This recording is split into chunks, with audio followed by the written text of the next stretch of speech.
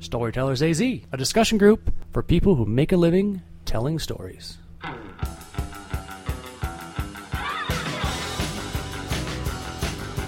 All right. Hello and welcome to another episode of Storytellers AZ.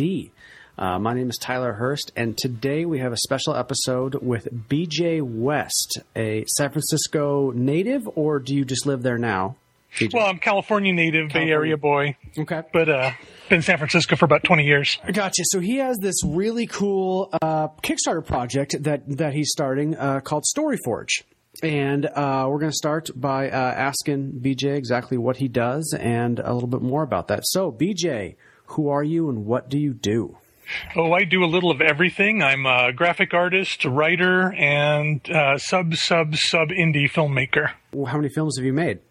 Lots of shorts and one 34-minute long detective story called The Smiling Man. Excellent. Have you made any money off of them, or just oh, no. just for fun? Fun and exposure and education. Oh, very cool. Very cool. All right. So how do you pay your rent? What's your main gig now? My main gig is mostly as a freelance graphic artist. I do art for computer games. I've been in the games industry for, God, I've forgotten how many years. You worked on a bunch of sim games, right? SimCity, stuff like that? The SimCity franchise and The Sims and all the myriad sequels and expansion packs. All right. Well, what was your favorite of all those games? Let's say SimCity and The Sims are different types of games. What's your favorite SimCity game? What's your favorite The Sims game? My favorite SimCity game would probably be 3000. That's mine too. All right. Good work. I got to work in the cinematic opening for that. Okay. And my favorite Sims game is probably the Live in Large expansion pack. Gotcha. All right. I found out about you through a guy named Derek Neighbors who helps run Gangplank, which where we usually meet. But on Kickstarter, he said that you have some cards, a deck of cards, stories. Tell me about it. What is it called? What does it do? It's called Storyforge, and it's a deck of 88 3x5 cards that are used for brainstorming plot lines and character backgrounds for anybody who's creating works of dramatic fiction. That would include screenwriting, being a playwright, game masters, just anybody that wants to make a dramatic fiction story. Okay, and so what prompted something like this? Oh, I've been working on it for decades. My original idea was to create a tarot deck, just a traditional tarot deck.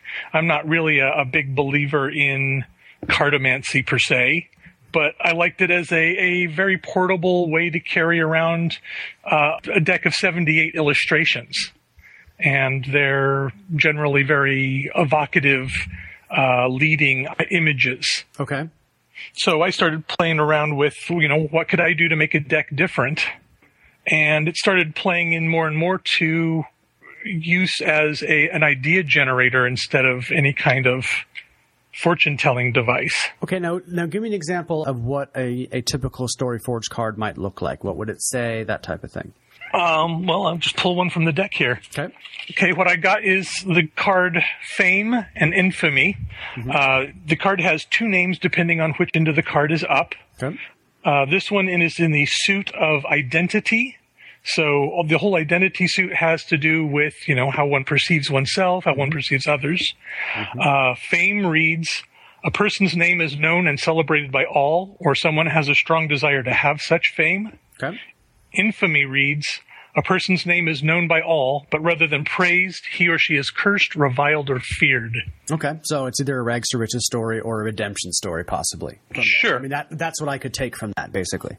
Well, and it all depends on the context of the spread that you're playing the cards in. Okay. So, that could have been, if you were doing the character backstory spread, that card could have come up as representing the character's father or mother or even the circumstances of their birth.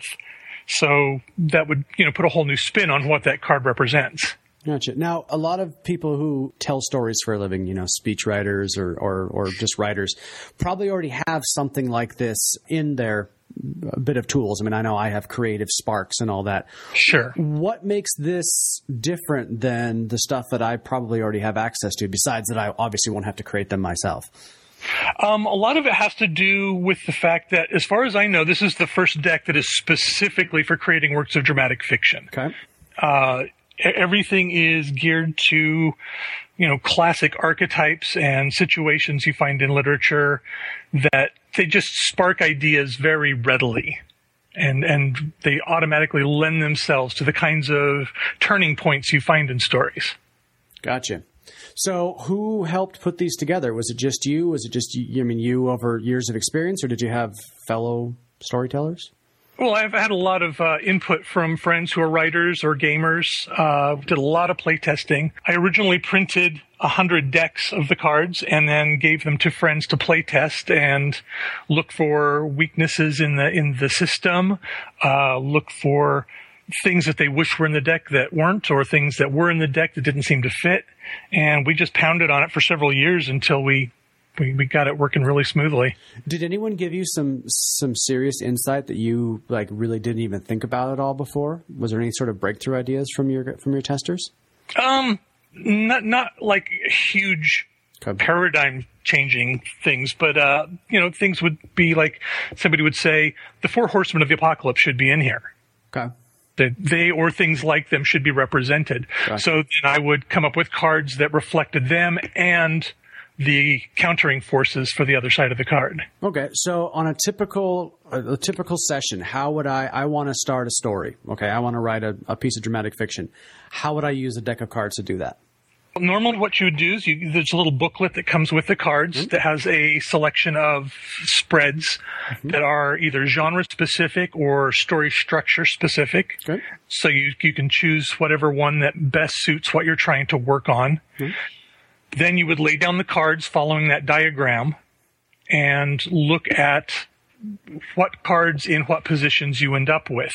And then just kind of meditate on how those fit into how you perceive your story. And if you don't like the way they're coming up, you say, that card does not fit in that position at all. Just throw another card. It's not like there's rules to this. It's all designed to help you. So you just throw cards until you get one that goes, yeah, that's what I'm thinking. That makes sense there. And all that stuff. So yeah. What are the cards made of? Are they just like index cards? Are they kind of glossy? Are they thicker? They're actually they're going to be printed by a printing company that makes playing cards. So they're plastic coated. Okay. Very durable, very nice to shuffle and deal. Okay. Now, is this something that teachers could use for kids? Oh, easily, yeah. Okay. I mean, you can use it for all kinds of things, even beyond writing. Okay. I recently had someone suggest that they could be used as kind of an idea generator for an improv troupe. Normally you'd have like an audience throw out a word. You could just pull a card from a deck. So this is really kind of personal brainstorming. Exactly. All right. But it is geared specifically for drama opposed to like comedy or farce. Gotcha. All right. So what do you expect the next couple of weeks? You guys are launching soon, right? Next month? Hopefully, yes. We've got 1 month left in the Kickstarter campaign. It ends March 20th. All right. And what are you at? Almost halfway now? A little over halfway? We're actually at 64% funding. Okay. Excellent. So we are well on track to make it. And once the Kickstarter campaign is successful and the funds are released, I go straight into production. Okay. Now, how was working with Kickstarter? I mean, I backed a bunch of different things. I've never actually done my own. What was it like? Would you recommend it for someone who wants to do something new like this? Oh, definitely. I mean, this is the first time I've used Kickstarter. I've backed some Kickstarter campaigns in the past, but this is the first time I've run one of my own. Okay. It's really easy to set up. They give you a lot of really good tools for reaching out to people. A lot of that outreach, though, is just purely on the person running the campaign. Okay. So this is basically your home, and you have to do all the rest of the stuff like that. So, I mean, it makes sense. So. Yeah. Are they going to be sold in stores? How can I get these when they do come out? Let's say, provided the Kickstarter campaign does kick into gear. The first point of purchase will be my website. I've got storyforgecards.com, and you'll be able to order it from me directly. But I'm also going to try to get them on Amazon and into various book and game stores. But a lot of that's going to remain to be seen. All right. And do you have a price point when you're finished? Yeah, it's going to be $20 a deck. I figured that makes sense. Let's say you don't get the Kickstarter fund. I don't want to go into that, but do you have plans to do something like this another time, or raise funds in a different manner? I would need to regroup and decide how I wanted to go forward. There are other ways to get funding. Okay. I'd like to eventually get it to a traditional publisher. Okay. But of course, until it's a tried and true product, they're a little reluctant to touch something that's got so much overhead to produce, like a deck of cards. Gotcha. And so that $12,000, what does that pay for? That will produce 2,000 decks. Okay, so basically it's just the cost of printing and shipping them to you. Yes. Really? Okay. Excellent. Is there anything that I should know that I don't already know or can't find out from your Kickstarter page? Not really. The Kickstarter page is pretty complete. I've also got the website and a Facebook page where people can talk to each other about the cards and get updates on the way things are going. Okay. Very cool. All right. And how many people have checked this stuff out yet? We have 179 backers at this point. Okay. How many people have tested the cards? You said your friends. Is that like a large group or a small group or? Fairly large. I'd say, not counting just strangers who have bought decks from me, probably about 50 people. Oh, okay. So you have some pretty good input in there. Does anyone have any projects that have started from Storyforge cards? Several of my friends have used them in working on stories and games. Oh, okay. Excellent. And I've used them extensively myself, of course. Of course. It'd be very cool to see some of those things. So maybe that'll be the next version or the website 2.0 once you get funded. Yeah, definitely.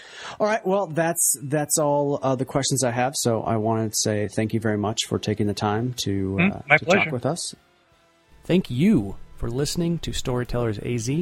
We'll see you next time.